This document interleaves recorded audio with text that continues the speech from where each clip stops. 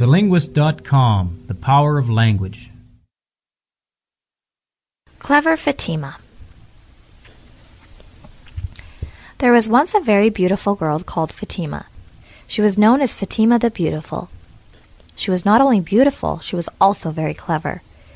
One day she went to the forest with 5 friends. They lost their way, and when night came they saw a very bright fire. They went to the fire, and there was an old woman sitting by it. The old woman said, "Ha ha, this is good. God has brought you to me, 6 fat little girls. Let me give you some food."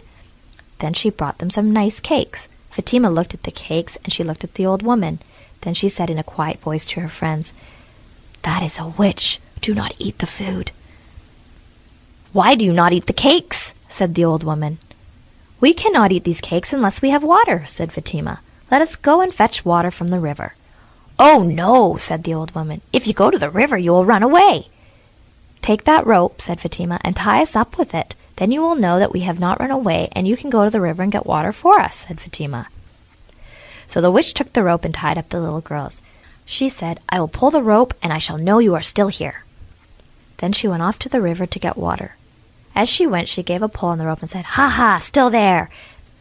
Then she gave another pull on the rope and said, "Ha ha, still there." Then she gave another pull on the rope, and she said, "Ha ha, the fat little girls are still there." But Fatima had untied the little girls and had tied the rope to a tree, and the 6 girls were running away towards the village. When the witch came back from the river, she saw the girls running away. Then she said, "Let there be a wide river with a big crocodile in it in front of the girls." The girls ran on, and the witch ran after them. They came to the wide river, and Fatima saw the crocodile. She said, "Dear friend crocodile, please take us across the river one by one on your back." "What shall I get if I do that?" said the crocodile. "Take 5 of us across," said Fatima, "and you may eat the 6th one." So the crocodile took one little girl on his back and swam to the other side, and he said, "That is 1." Then he went back and brought another little girl across, and he said, "Ha, that is 2." Then he went back and brought another little girl across and said, "Ha, that is 3." Then he went back and brought another little girl across, and he said, "Ha, that is 4."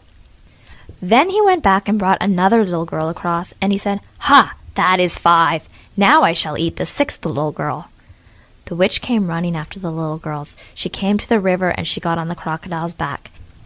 He took her to the middle of the river and said, "Ha, this is the 6th little girl." And he ate her.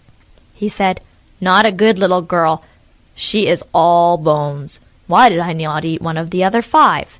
For Fatima had gone across with the 5th girl, holding on to the crocodile's tail. TheLinguist.com, the power of language.